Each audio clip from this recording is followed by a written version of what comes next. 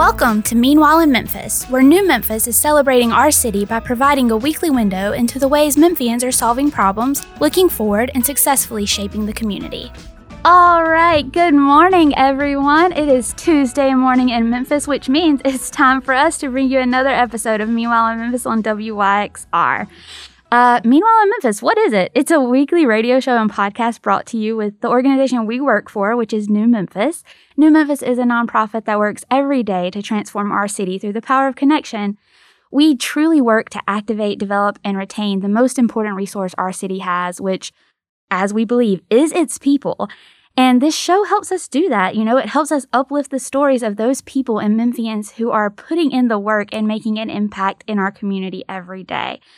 So thank you so much for tuning in with us. My name is Christy Mullen, and I am one part of the co-host duo of this show with my friend and CEO, Anna Mullins-Ellis. But she is on hiatus for the next couple of weeks on truly what is a much needed vacation. So I am flying solo in a little capacity today. So, you know, we can apologize for the wild tangential ride we may go on because we know I love to talk. But luckily, my fearless producer, colleague, and friend, Anna Thompson, is here. And yes, we have a plethora of Annas. And introduce yourself to the people, AT. Hey, everybody. If you are a loyal listener of Meanwhile in Memphis, you might remember me from some episodes at the end of the year. But it really doesn't matter if you know who I am, who our show is, or who our guests are, because I promise you that their insights are going to be so amazing that you will not want to turn the dial. So you are in for a treat today. I agree wholeheartedly, and I'm super excited to get to do this with AT, which is what I call her. So when you hear me refer to her as AT, I do mean Anna Thompson, but I'm never going to be able to say Anna Thompson. It's just not in me to say. It's a term of endearment around here. So I'm super excited to get to do this with her for the next few episodes. And today is a very special episode because it is one of our TED-pisodes. And, you know, if you haven't tuned in before, you may be like, you know, Christy, what's a TED-episode? I don't know what that means. Great question, audience. And if you didn't ask that, just pretend you did. I'm going to tell you. So a TED-episode is basically this special episode where we interview past speakers of TEDx Memphis and we play their TED Talks live on air for you. If you're unfamiliar with TEDx Memphis, or, you know, you may not be super familiar with the TED brand as a whole, simply put, TED is a global community that welcomes people from all walks and disciplines and cultures who seek, you know, a deeper understanding of the world to just bring their big and innovative ideas to the stage through something they get to call TED Talks. TEDx Memphis then brings the spirit and ideas of that big global TED stage to the local level of our community each year.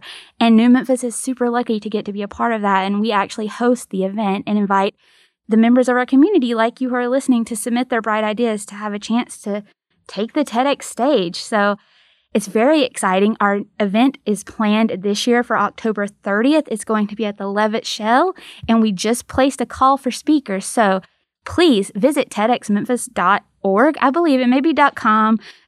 I think it's .com. I think it's like, we get confused. We have so many .orgs and .coms, but TEDxMemphis.com, it'll come up if you just type in TEDx Memphis in your search bar. So, but if you have a great idea and you're listening, or you know someone you think would be perfect to take the TED stage, send them to the website. They can apply right there to give a talk.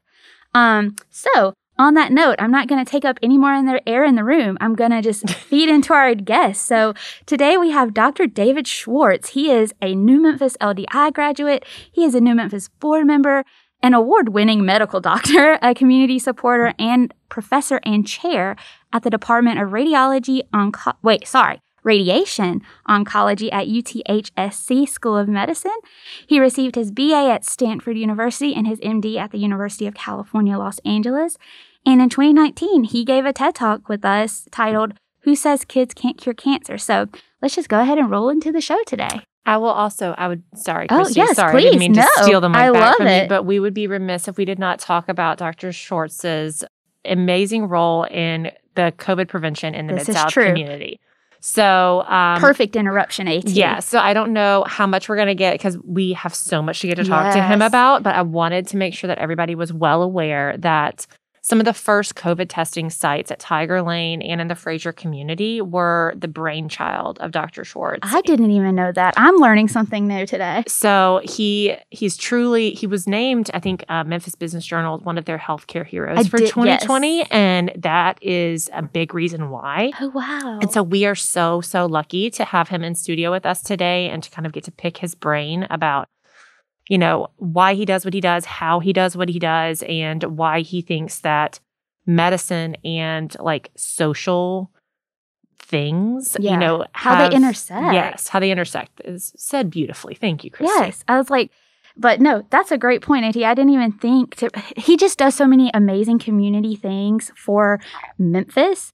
It's just kind of, an hour is not enough time to cover it all, but guys, we're going to try. Yes, we really will try. He is a gem in our city, and we are lucky to have him. So on that note, again, we'll roll in. Let's go. Talk to Dr. Schwartz.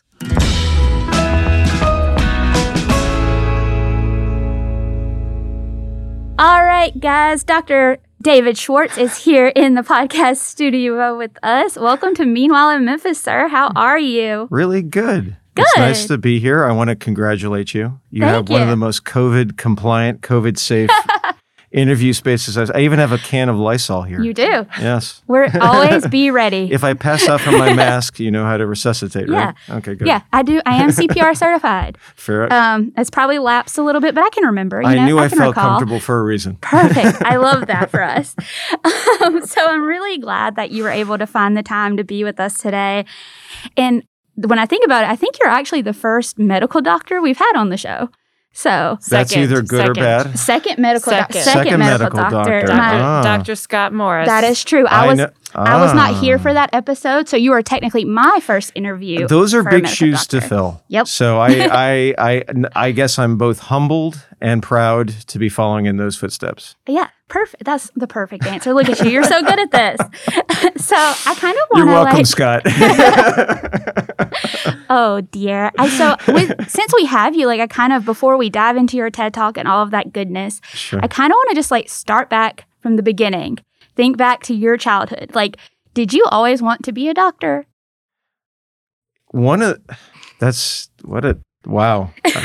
a long time ago, first off. And evidently, your first memory as a child that you can remember as an adult, supposedly is predictive of what you become later in life. Really? And so if your first memory is something of being hurt or some kind of medical misfortune that happens to you as a kid, it predicts for being a doctor or a nurse or somebody in health. My first memory is of having the worst sunburn ever on a family trip to Palm Springs. Really? So it was preordained. You were just destined from one singular sunburn is how you became the doctor that's in front of us now. It was a really bad sunburn, actually. I'm probably going to have melanoma everywhere. Oh, gosh. That's so interesting. So, here you are now. You are a doctor. You kind of, was that always the dream, though, even as you grew up? In all seriousness, actually, kids were part of the reason I got interested in medicine. I was halfway through college. I was in literature major. Oh, wow. In school, and did not have any explicit desire to become a doctor. I was a camp counselor ever since high school for local day camps. And I got proselytized by a former counselor at Camp Ronald McDonald. In LA. So I grew up in Los Angeles. And so this is one of the two original summer camps for kids with cancer and or with terminal illness. And so I was a counselor at Camp Ronald McDonald between sophomore and junior year of college. And quite literally that was a formative experience for me. Yeah. I really decided to become a doctor. And in fact, ever since that point, I wanted to be a cancer doctor. Yeah, so that was that was going to be my next question actually for you, was kind of choosing your specialty to me as a doctor seems almost like a choose your own adventure, but on an insanely amplified level. Well, so how do you do that? How do you even start? Being a doctor? Yeah, well, really slow. A lot of school. Yeah. No, but like I mean, like when you get to that. Do you have rim point, shots in this in the studio? It come honestly, in my experience, it's people. Okay. It's like, what are your favorite? If you look back at school, like, what are your favorite classes? And it's always typically the best teachers, right? Yeah. The subject matter is incidental. I'm not saying that isn't important, but I went into college not expecting to do science. I hadn't taken biology until I got to junior year because I had to catch up to be able. So I thought I was going to do something like law, right, or literature, or something incredibly difficult to make a living with. And as an art major, I feel you. There you go. Journalism over here. Yeah, so I'm with you. I'm glad. I commiserate with your with friends. Your parents. Yes. So how do you choose? I mean, for me, I think the most profound influence was the people around me and the people I was learning from. And those don't always include people in school. Yeah. So perhaps the most instructive folks in my life were the actual campers at Ronald McDonald. So you're in our med school, we had to do a project where we interviewed or did some kind of interface with patients as first-year students. So this is back when, at the very beginning of medical school was becoming a bit more humanistic, and, whether you want to call it touchy-feely or whether it's just a bit more human or patient-centric. Yeah. And I went back to my former camp kids. So I actually interviewed, and I actually was invited back to meet with their families and parents and to ask them, what was it like to be diagnosed with cancer? Mm. What was it like to have to go through cancer with your parents coping with it? Mm-hmm. Jeez, and so the thing I learned is that the kids in a lot of ways grew up so fast that they actually ended up comforting their parents as opposed to the other way around. And so that's in one sense intimidating that I never lived through that kind of trauma. Until maybe, a good example is as a collective trauma is COVID. This is an opportunity for us to understand and not take for granted health. Right. And now, moving forward, how do you help one another? How do you project positivity that leads to healing and resilience across everybody's, radar screen is a really important part of life. Mm-hmm. So that was, I think, that's what led to me being a cancer doctor, is that, okay, I could have patients. I mean, it's, of course, profound to do cancer medicine. Yeah. But it's also very, it's both grand and very individualized. So you get a chance to really be able to get to know patients and families because they invite you in because they understand how critical it is to have a partnership in such a extreme circumstance. Yeah. So you're their lifeline. Kind of literally. Yeah.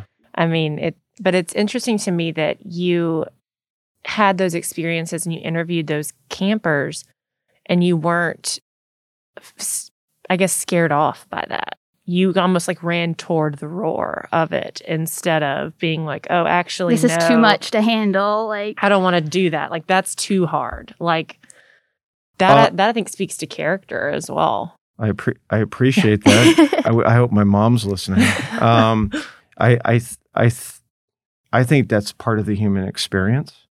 When someone invites you in to listen to the story of them being at their most vulnerable, it's a profound compliment. I mean, it's like anything in life that's intimate. You're being invited into something that only you get to screen. And that's a big component of healthcare and of medicine. And not losing that is really important and really difficult in the kind of realities of American healthcare. Wow, yeah. But yeah, I would agree with you. It's not something for everybody. No, because you're very much in the thick of it because you have like a unique thing where you are in the position to deliver very, very good news to people sometimes and almost the worst news they ever hear sometimes. And I'm just very interested in how do you do that? Like, how do you prepare? I know it's training over time, and now it's probably more innate to you. But in the beginning, like, how do you start to train your mind to, like, be able to do that? There are components, and there actually are formal curricula that doctors can learn from, our nurses can learn from, our therapists can learn from. Yeah. So there are techniques to get better at it. Interviewing, just like the experiences, even if it's radio or what have you, it's giving space for someone to be able to open up and not be uncomfortable with what you may uncover. Right. There's also, I think, a natural component where you just want. I think there are some people who are more naturally curious than others, and that's what makes them Larry Kings. I think there's a reality to that. For me, it's almost like a part. I mean, there's a component to healthcare and of cancer care that's psychic pay, where you feel that you're being compensated in a way above and beyond for all the horribleness that you have to deal with and all of the work you got to do. That serves as a payoff for having done that, and it's that intimacy.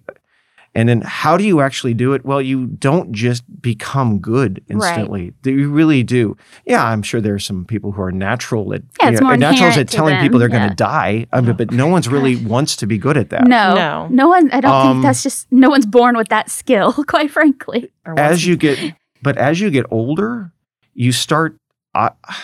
You become more mortal, and the conversations I have with patients that I give bad news to become more personal to me because I'm not, I'm closer to there. I have more yesterdays than tomorrows. I mean, technically speaking. So it becomes something that I can actually empathize with much more profoundly. So these conversations are not providing information to, they're sharing information with. So I'm talking with someone and we're going through that narrative and explanation of what certain information means for a patient and what we do next, but we do it together. Right. And so the trauma is actually shared. I don't think that there's any way I can grade that as good or bad. It's just the way that I've managed that. Right. Yeah. It's interesting the way that you described the growing empathy, because I feel like, to your point, the last year and COVID as a collective trauma like that has made a lot of people a lot more empathetic in a way that some of us didn't know we needed, I think. And others of us probably knew other people needed that empathy a lot more in life. But it kind of has been, I don't want to say a great equalizer. That makes it sound like it was a positive thing, and it was not. But in the realm of empathy, I think it's opened a lot of eyes and taken a lot of blinders off. So I think that's interesting to that conversation. Yeah, I would hope so. Part of the irony of COVID is that it was so isolating. For those, and granted, there's a spectrum of experience. For those blessed enough to not have to go into a job and expose themselves, it's an isolating experience. Right. And I think you have to be more proactive in socialization, but also can recede. And so you get a very unfortunate lesson in how interconnected we are. But to also be able to empathize with those who cannot plug out of the system. And that to me has been part of the eye-opener from a provider standpoint is what are the things that touch upon the quality of my care and the effectiveness of my care that have nothing to do with my care. And traditionally, docs have been very nervous of approaching social determinants of health, things that are outside the realm of an office, of a clinic, or of a hospital, because we don't have control over those things. Right. And we don't want to be responsible for failures that are in the outside of our control or purview. And the reason I came to Memphis was to be thrown off kilter by such things. I mean, to work in the disparities arena, in the health disparities arena, to actually be uncomfortable with loss of control and partnership with folks who may or may not want to engage in the help that I want to give. And that's That's big. Yeah. It's cool, but it's cool. It is cool. And it's a second career. I mean, I'm a cancer doctor who's now like a population level sociologist. I was about to say, it's almost Yeah. That's interesting. It's just you never really hear people talk about it kind of from that perspective, but like you talking about the social determinants is actually like you kind of flawlessly led into like the topic of your TED Talk in 2019. So just kind of like to do a little bit of like table setting for those that are listening. You decide you're going to do the TED Talk. How does, like, the topic kind of seems innate to you and what you do for a living, but, like, really, how did you decide, okay, this is what I want to do. This is the big idea I want to bring to the stage. People need to hear this. Because it was really near and dear to me. Yep. I mean, I think that's the number. You can't tell a story well if you don't care about the story. Right. There's got to be some emotion there. Yeah, of course. I also get the sense that, particularly in Memphis, it's, when you talk about the opportunity or lack of opportunity for kids, it's such a resonant thing. Mm-hmm. We see it in front of our eyes. Kids that with or without, that's a big deal here. Mm-hmm. It's not something hidden away. Mm-hmm. So I think it was something that I was hoping the audience would really be able to connect with. Mm-hmm. I mean, I'll confess, it wasn't like doing a TED Talk is a bit daunting as a doctor, because we don't give talks like a TED Talk. We give PowerPoint you have presentations. Like lectures and like presentation type deals. So memorizing a talk, I mean, without cue cards or without note cards. Well, there were some people who did that, and I really couldn't believe it. It's a no-no. It's a TED no-no. I totally understand, but I was kind of jealous because I went through a considerable amount of... You're like, why didn't I think of that? No, absolutely. That all being said, I actually can look back and say, damn, that was pretty awesome to be able to do it. We don't necessarily in medicine memorize our talks. Mm-hmm. I will say that is something, briefly to interrupt you, that Dr. Scott Morris did say. He said he actually uses pieces of his TED Talk to recruit for his program because he said he never had to succinctly memorize something. It's not a joke. In that way before. So he said it worked to his advantage because he'd never had to cull it down, but also have the through line and all of those other things. So he was like, it's actually quite helpful. So thank you, because now I have it in my back pocket. So I hope maybe it was that way for you. That is, you distill, because you really do. Yeah. You're given such a short period of time to communicate as much as you can. Mm-hmm. And because it's a topic that you care a lot about, you want to get as much out there as you possibly can without overwhelming. Right. In medical talks, generally speaking, there is no hard and fast time limit. So you don't get a hard stop. You don't get a hook that's pulling you off the stage. Right. You don't have a band starting to play and like Tonight like Show, the Oscars or whatever. Right? Just plays you off the stage. Exactly. They don't shoo you off the stage. The other thing is you have slides. And I had slides in the TED Talk, but they're not very many. Yeah, it's very minimal. It's just a cue almost. And they're just like images for the most part. Can let you know where you are. So the key is if anyone's listening who would be potentially preparing to do something like this, number one, speak from the heart. Number two, make sure that you're not the only person in the room who cares about it. Mm-hmm. And number three, give it again and again and again and again and again to people who know nothing about what you're talking about. That way you're communicating. Oh, I like that tip. That's a very good one, because I think that is a piece that people sometimes forget. Even with doing this show, sometimes we'll say things and we'll use different words. And I'm like, not everybody knows what things mean. Or acronyms. Yeah, acronyms. Too. And I'm going to get into that. Like your TED Talk reference is STEM. And I was like, you know what? I know what that means, but some of our listeners may not. Like it very much depends on like your vernacular or what you do or where you grew. Like everyone doesn't know what everyone's talking about. So I think that is like a very cool thing you just said about how you gave it to other people to see how it's coming across. And especially, I'm assuming you gave it to people from different places in your life. Yeah. So like you very much had a widespread. So I love that tip. I think it's important. Yeah. I mean, and also watch people who are really good. Mm-hmm. I mean, to be honest, like Dr. Schwartz. Thank you. It's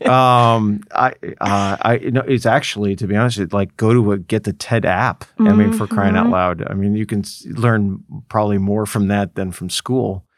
And that's saying something. That is kind of saying something. We do not condone learning more from the TED app on Meanwhile. But it's like, so that's like medicine too. It's like we don't do didactics in the field. We do apprenticeship. Mm-hmm. So I mean, you watch people who are really awesome at it and copy. You learn by Like I think you even say that in part of your talk. You say like you rinse, repeat, lather, rinse, repeat. Yeah. You see it, you do it, you teach it. You see one, do one, teach one. Yeah. That's one of the laws of medical training. Interesting. Yeah.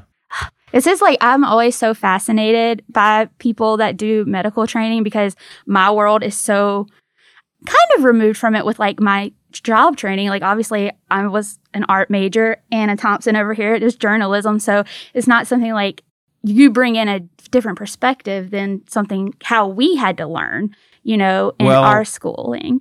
A curious person is always impressed and awed by people who are really good at what they enjoy doing. I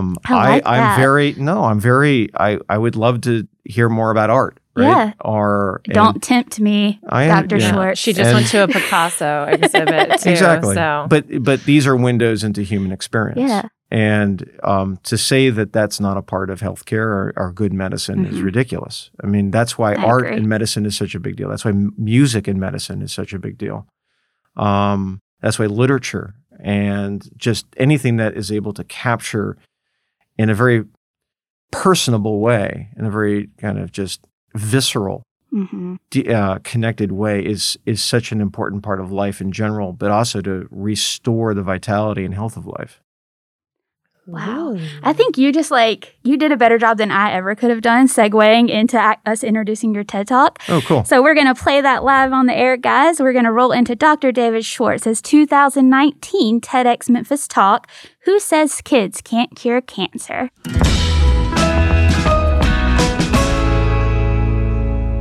I work for cancer patients. There's no easy intro for that, and it's not an easy job. I really do give the worst terrible news you could possibly imagine for folks. But I also give some of the best news to people. One of the great joys I get from doing this job is that bouncing between these two extremes, I'm invited and I can bear witness to some of the most profound time points and events in the human experience. And it's not the toughest job out there. I think, looking back across even history, I think of a school teacher believing in the common human experience, working to teach in the segregated South in the early 1960s. How low were her lows? But then thinking about the other end, the other side of the human experience, how would these smiles impact her? This is an iconic picture of two Mississippi Freedom School students. Freedom schools. Let that sink in. Freedom schools were tuition-free, temporary, almost like pop-up schools for African American children in the Civil Rights era. They were a concerted, purposeful part of the Civil Rights movement. At the time of their creation, they mostly took place in Mississippi in the summer of 1964. And at that time, for context, Mississippi was one of two states that did not require formal, standardized education for any of its children. Black and white kids had separate curriculum, separate school budgets, and desegregating their schools. I don't need to tell you that story. And despite all that headwind, these schools dared to be awesome. They were standardized. They were meticulous. They exposed kids to STEM decades before STEM was cool. They even exposed kids to public health disparities with cold, hard numbers that impacted their own communities in the South. Now, these freedom schools lasted in this form, for only one summer, but their influence lives on to this day. The brilliant educators that originated them understood that education is just one part of a longer journey to shared, universal human dignity. Good schools are able to point students to a good job and a good career, and that's great. But they're able to point to so much more. They're able to point to good housing, to better groceries, to better shopping, public transport, to opportunities for health. And we doctors are finally taking to heart that the health care that we provide is not the same as health. We are prioritizing and scientifically studying the social determinants of health. These are the environmental factors that holistically determine whether a person, you, me, anyone, thrives or succumbs to illness.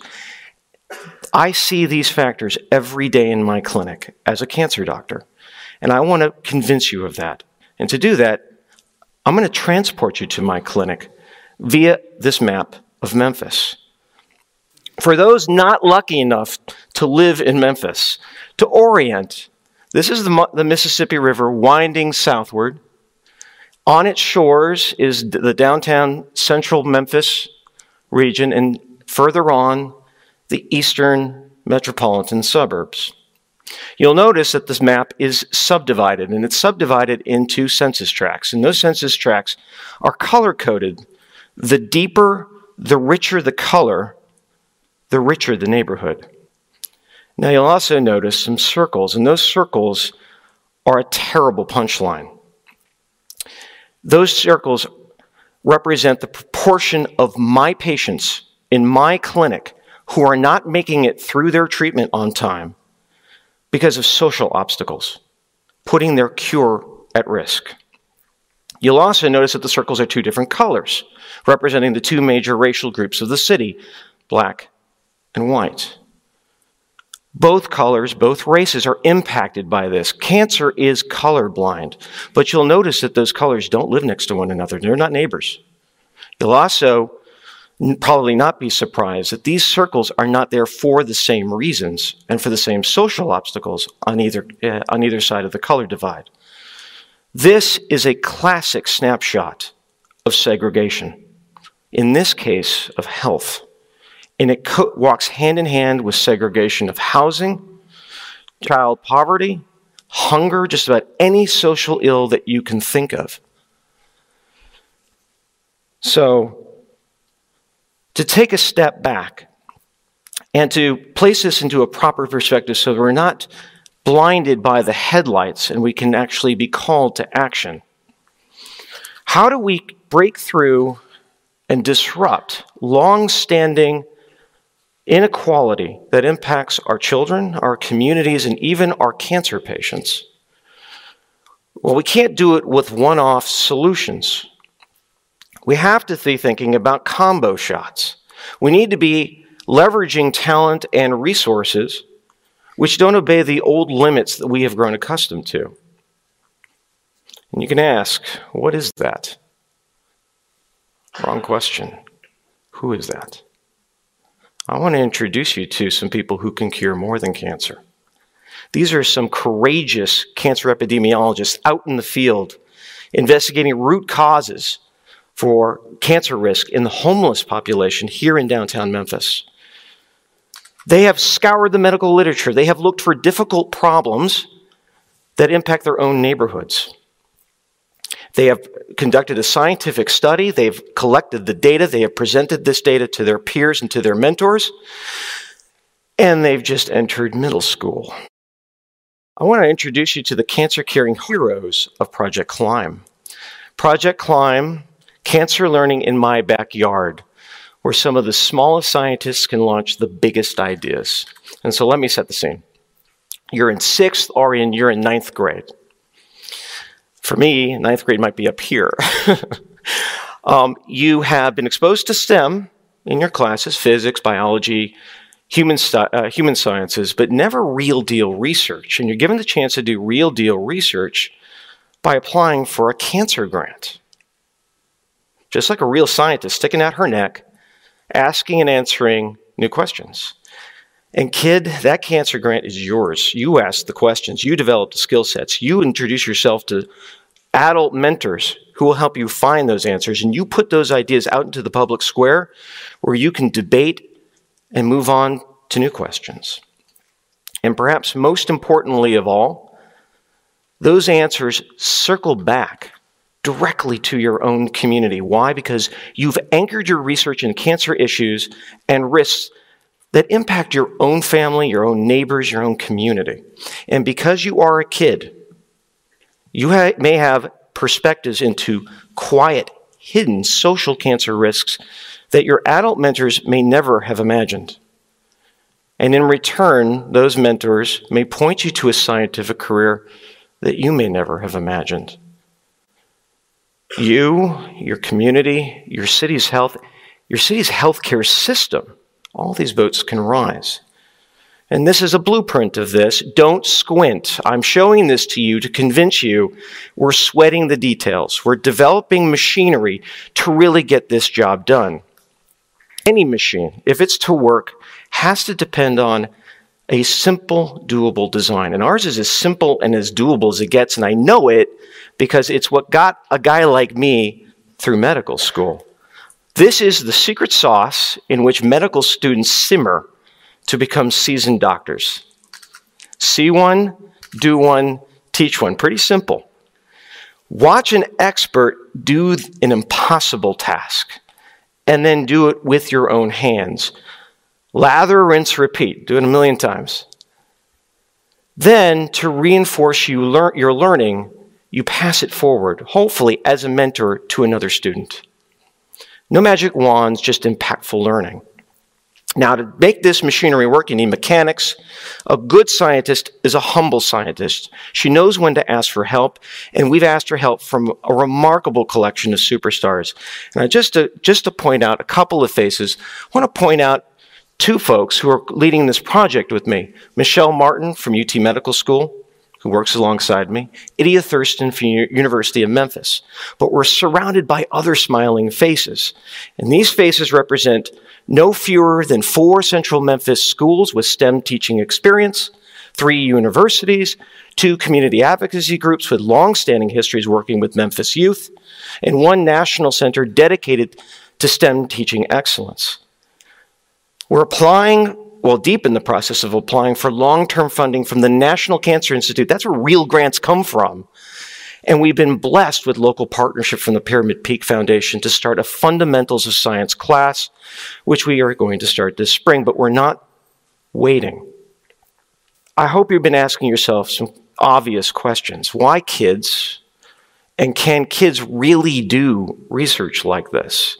And folks, we're building skyscrapers.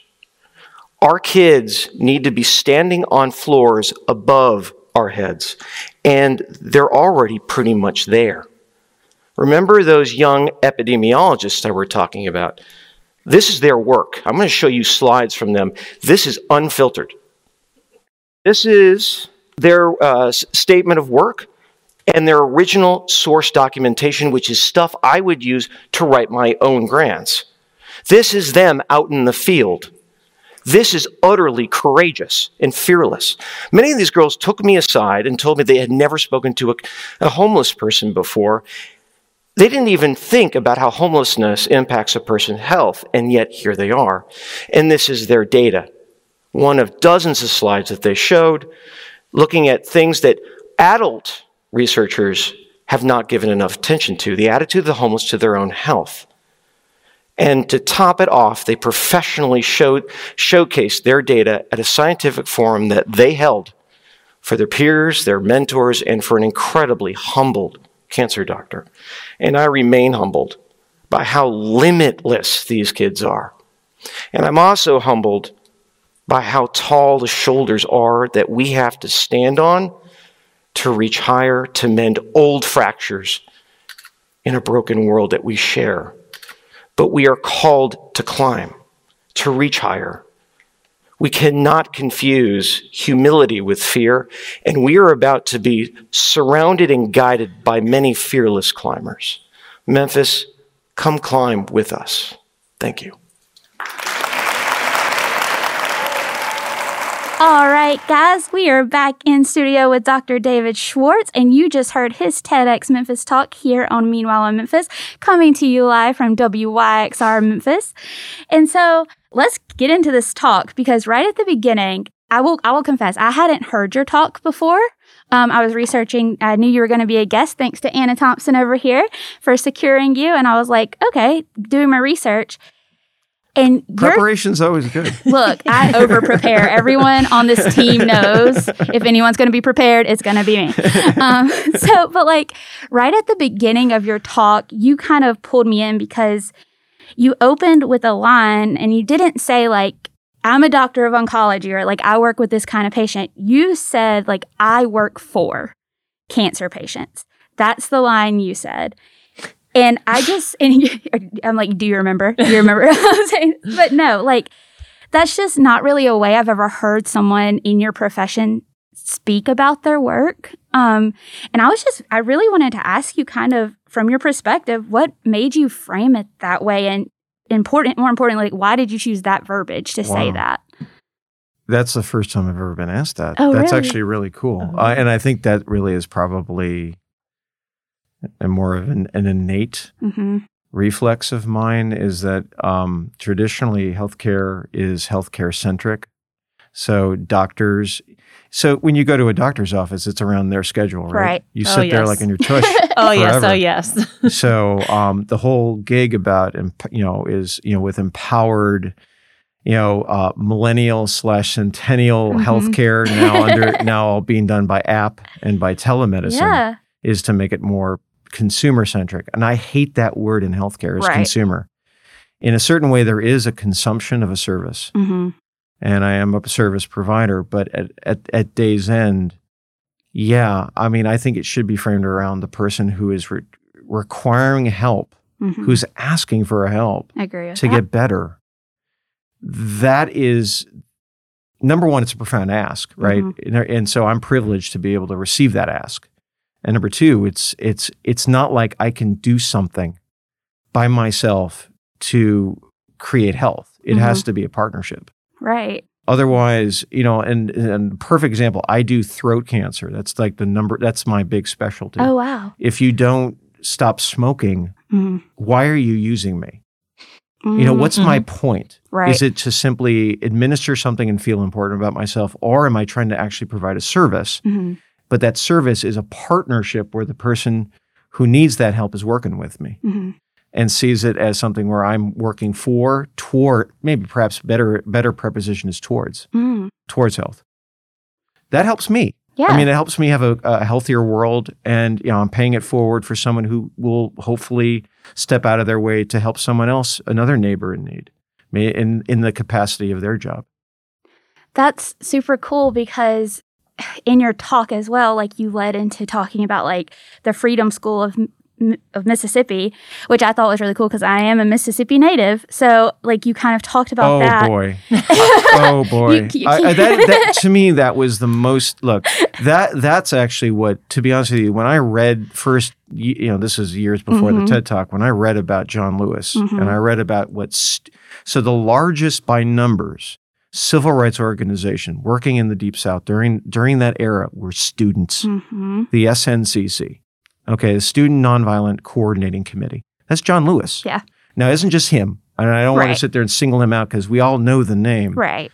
But these kids decided that as part of the civil rights movement, to not just work on, the fairly self-evident open discrimination, but to think about building and to build within education. And then you go through this, and then if you get interested and you start going through source documents of what these students, and to be honest with help with obviously teachers, they put together a real curriculum. And the last point I could make is that curriculum was profound because it talked about Black versus white health disparities, and we're teaching it to the kids themselves. And those disparities were they didn't pull a punch. Right. This is death they were talking about to kids who are in the 6th, 7th, 8th grade. They were fully transparent about the raw data of what was happening. You are going to live shorter time. They are literally telling kids at that age, you are probably not going to live as long as a white child. Wow. Yeah. So, yeah, that's inspiring. And why focus on kids? Why focus on education when it seems so far afield of what I do? What's the point of treating a wound with, a deep wound with a Band-Aid? I mean, why stop with just fixing, a festering wound when you could be dealing with the infection from the start, which is opportunity. Yeah. And destroying poverty at its source. Yeah, you're definitely, instead of trying to adjust the symptoms, you're dealing with the root issue. And that's what good healthcare is. I feel like that's where we should end, but we're not going to. Surprise! We have so many more questions, but that was just perfect. Because, like you said, those teachers were really leading that path of in your talk, you referenced it, they were introducing these students to STEM before STEM, as we know it, was even a thing. True. For those listening who may not know, what is STEM? STEM is really science, technology, engineering, and mathematics. Yes. And all of those things that scared the bejesus out of me. Same. Me and math are still not friends. So remember, I was a literature major originally before becoming biology. But in today's, it's the currency of the realm now. And it's not necessarily something to be scared of if you're not mathematically or scientifically inclined, because there's other components so critical thinking, logic. Well, that's computer programming. That's software. So I like that thinking. I mean, that's software development is the ultimate in just building logic. That's not equations. It's really just the way that you think. That's why STEM is so effective for creating individuals who are capable of critical thought. Why do you think it's so important for students to be exposed to those fields, not only in general, but earlier on? Relevance. Amen. I mean, and also I think there's a practical component to it. I think you have to be competitive in a marketplace as a potential employee. And these are where a lot of the best jobs are going to be. And it's also something that I believe the community needs. Memphis has not traditionally been very strong in science and engineering. Yes, we have manufacturing jobs, but we're mostly logistics. We don't, we don't make a lot. We don't have a strong engineering school here. I'm not saying we don't have it, but it's not. We're not like California or Texas. We need that kind of expertise, and you tend to stay where you grow up. Yeah, I'd like to have some kids who are growing up learning how to create more. Not just importing our talent to do medical devices at a medical device company that just happens to be here. Why don't we have some folks, some kids who are growing up to do it? Right. I think that is very important. And you kind of, you pose the question in your talk, how do we break through and disrupt that longstanding inequality? And you say it's not what we can do, but who can do it. And I think to your point of what you were just saying, these kids are the people who can do it. Yes. They are the answer. And so you introduced the Project Climb in your talk, which is cancer learning in my backyard, which is adorable. But you did it primarily for 6th to 9th graders. Tell us a little bit about that. I know COVID really impacted your plan for that project, but let the audience give a little more detail on what happened there. Well, I mean, I think the premise, the actual idea behind it is pretty straightforward. Yeah, it still lives on. Yeah, and I don't think this is something that necessarily needs to be interrupted by any event. It's something that can be taken and run with at any time. The idea of taking the most relevant model of science being performed in our country, which is grants. You apply for money from a funding agency. It can be the government with very transparent peer review, or it could be spontaneous philanthropic foundation-based support. But you still have to have an idea. You still have to have a question. You still have to be able to answer it. And you still have to then be able to move on from the answer to the next step. Why not teach a 9th grader that? Right. Doesn't make any sense not to. As opposed to, I think I would be neglectful to leave out. Why don't you make these topics that are directly applicable to day-to-day life for the kids? Yeah. And so I won't take credit for all of the ideas here. I just happened to have been introduced to the opportunity to go for National Cancer Institute funding for this by Michelle Martin, who runs the entirety of our, really kind of she's the major, workhorse leader who spearheads our health disparities work in cancer at the School of Medicine at University of Tennessee, here at UTHSC. Yeah. Idia Thurston is the other partner in crime, who was the other primary investigator of this. She's a psychologist, a child psychologist, very accomplished. For better or worse, she got recruited away. Oh, okay. That's not good. Not good. That's not good. No. We want to be happy for people, but we want them. It's like, stay in Memphis. It's great. Exactly. And so did I learn from her? Yeah. Yeah. I mean, so what are the root causes for kids to fall off track in terms of their development and ultimately into their overall success? I hadn't even thought about that. But again, what can I bring to a topic like that is really the opportunity to do what I do. Right. And so that's the element of apprenticeship that is more of a natural fit for someone coming from my career track. Right. And you showed that picture in your TED Talk, which I'm going to let people know the link and we'll drop it when we drop the episode. But you showed that picture in your talk of the students, some of the students out in the field. Yeah. And it was their first time to really see a person and talk to them and do that kind of critical thinking about these matters. What did you kind of see as the results of that? How did that impact how their minds worked after the process? I don't know. I mean, because it's. I love you for being willing to say, I don't know. I love have that. No idea. Yeah. And the reason why I don't know is because they were fearless enough to go out and talk to homeless folks about their health. I don't know.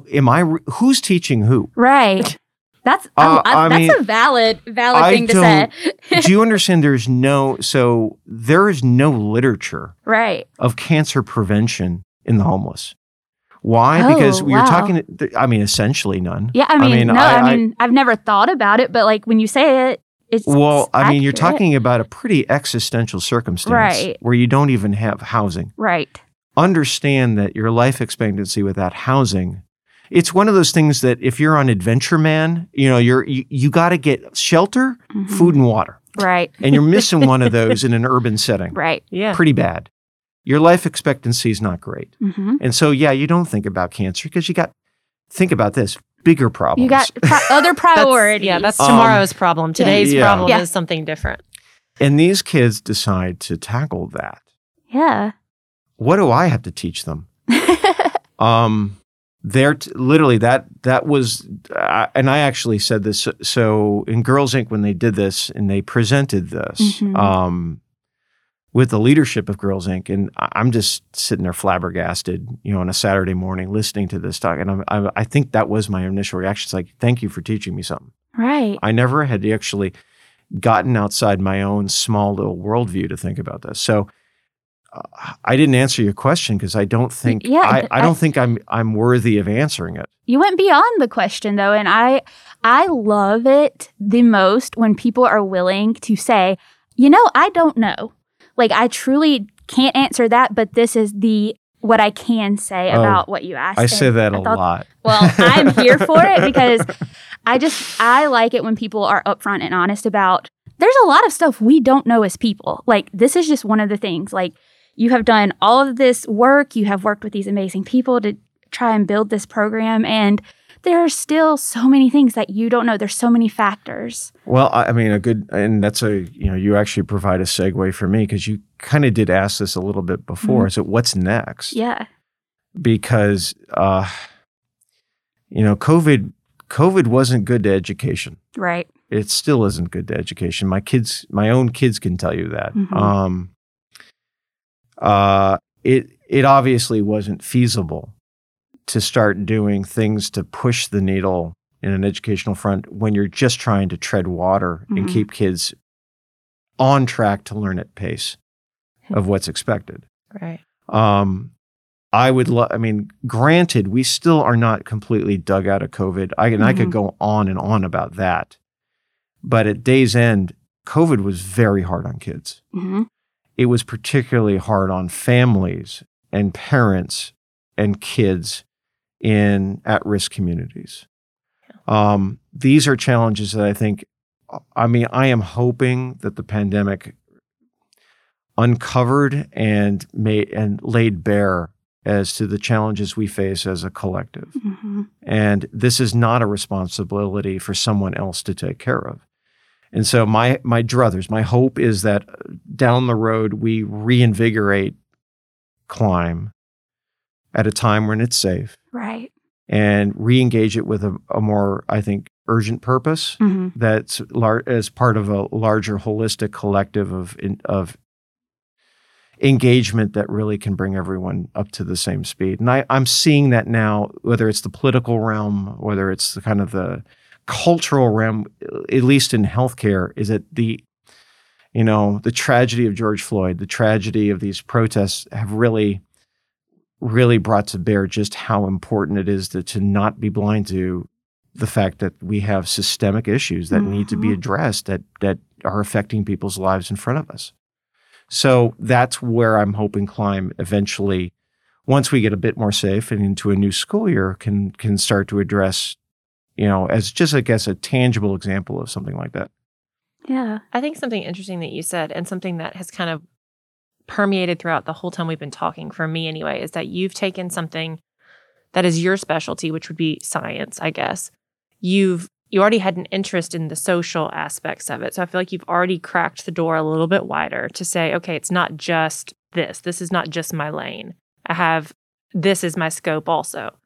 And then to say what the kids did at Climb kind of cracked it open a little bit more. And even talking about with all of the opportunities that we have as a society, that it's not just any one person or any one sector's job to create a solution to that it is everybody's problem, it is everybody's opportunity, and that we can work together to find those solutions, that they all fit together like a puzzle. I love that. I absolutely, and I appreciate that. We did do some stuff. Right. During the pandemic, we were able to go over to Crosstown High and do little tiny focus groups with some of the most engaged students who really kind of like this stuff. Yeah. And engaged teachers as well. And we surveyed the students. And we want to be able to show that we moved the needles somewhat. What did you get out of these flex sessions, we would call them, where you were flex sessions where you're kind of learning how to do problem-based. You're flexing your muscles learning. Of your brain a little bit. Yeah.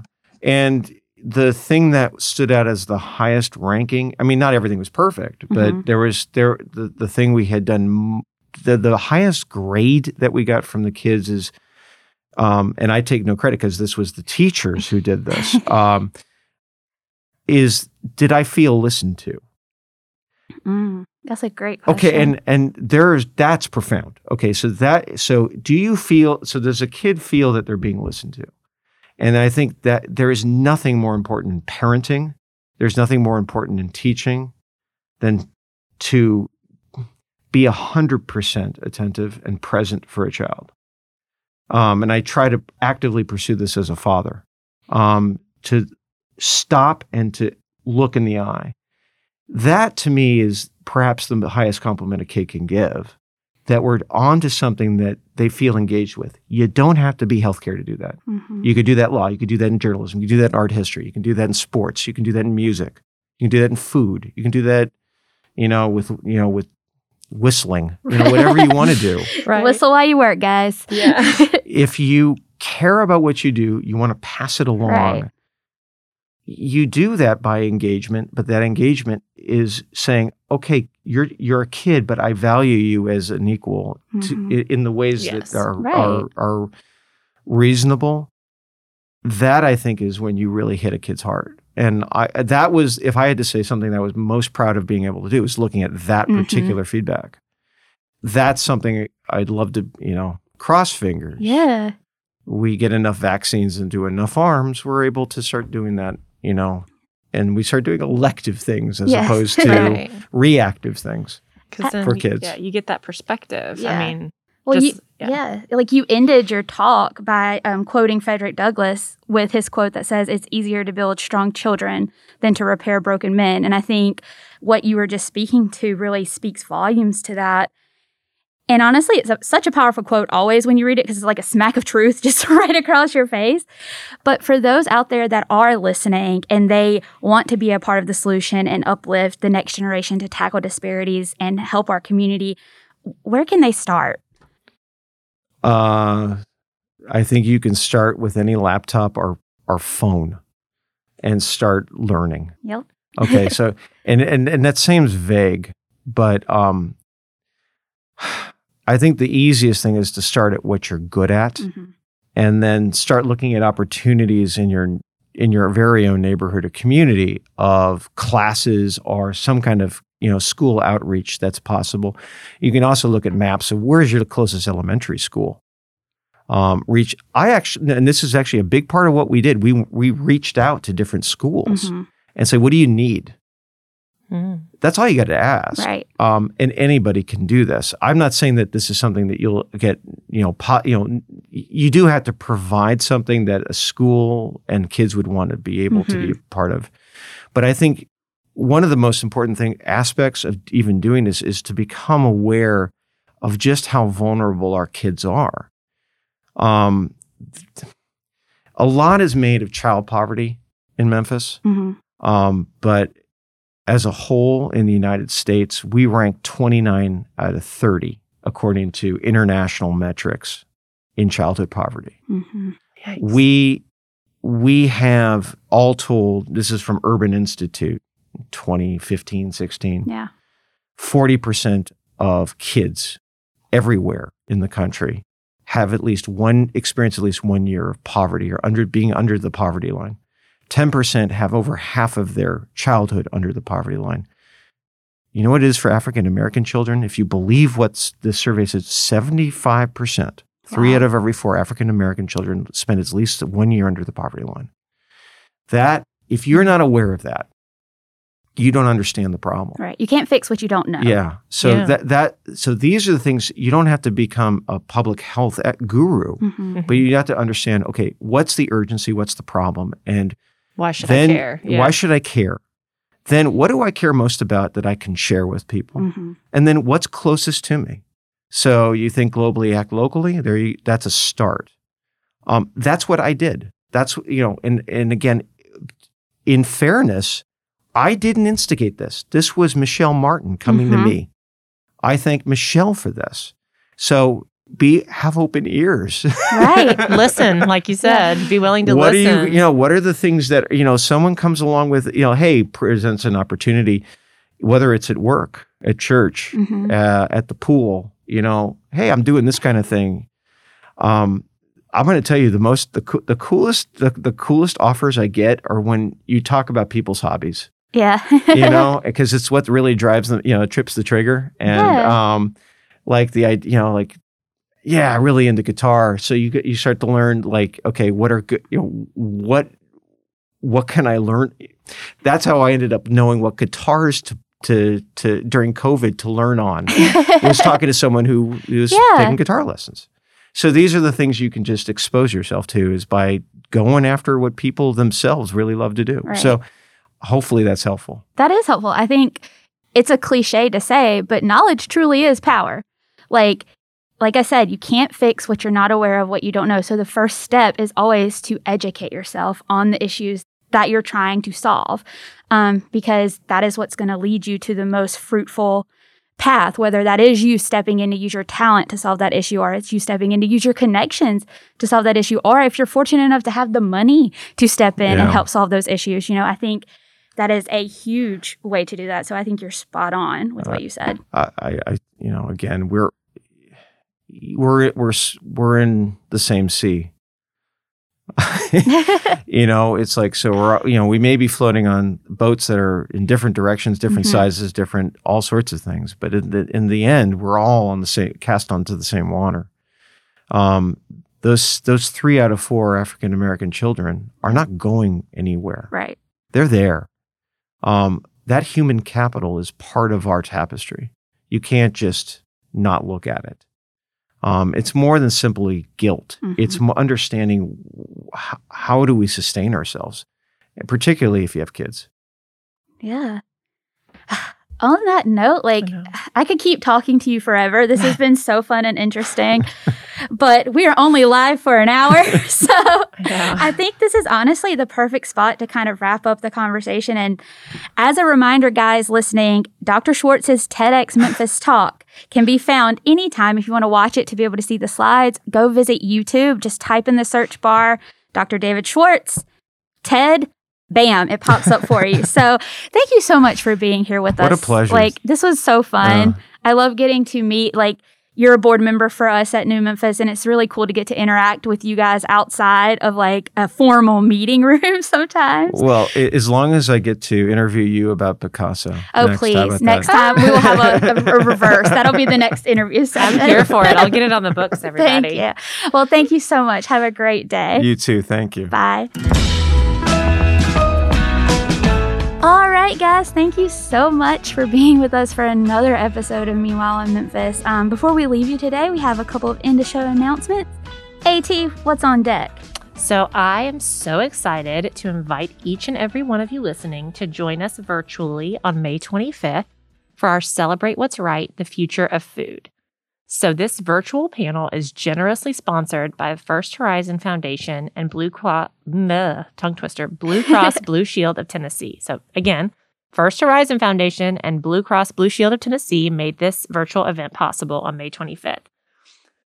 This event seeks to explore Memphis's unique food scene and discuss what the future holds. So Memphis has turned into not just a culinary destination, but a city with a food conscience.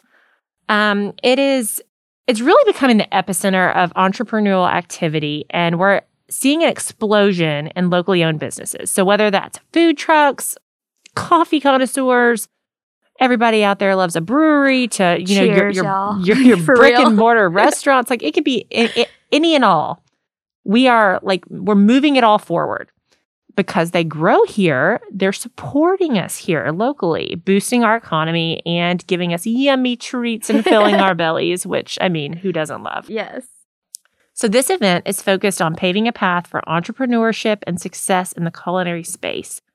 But it's really kind of drilled down to its core is about equitable access in the culinary and food scene. And we are so excited about our rockstar panelists, Kelly English, Sabine Langer, Marika Wiley, and our moderator, Whitney Hardy. So we really think you should join us.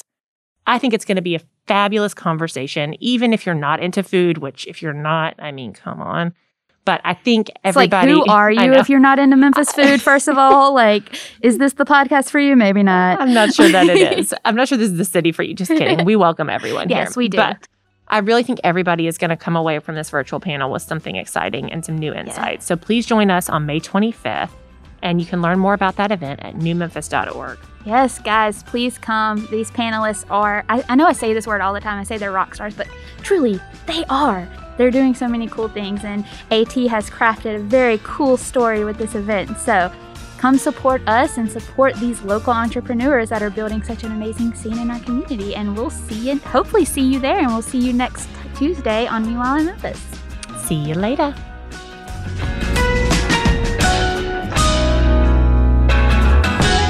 Meanwhile in Memphis is brought to you in partnership with WYXR, produced by New Memphis and hosted by Anna Mullins-Ellis and Christy Mullen. For more information, please visit newmemphis.org. Audio for this show is recorded and produced by the OAM Network. For more information, please visit pod901.com.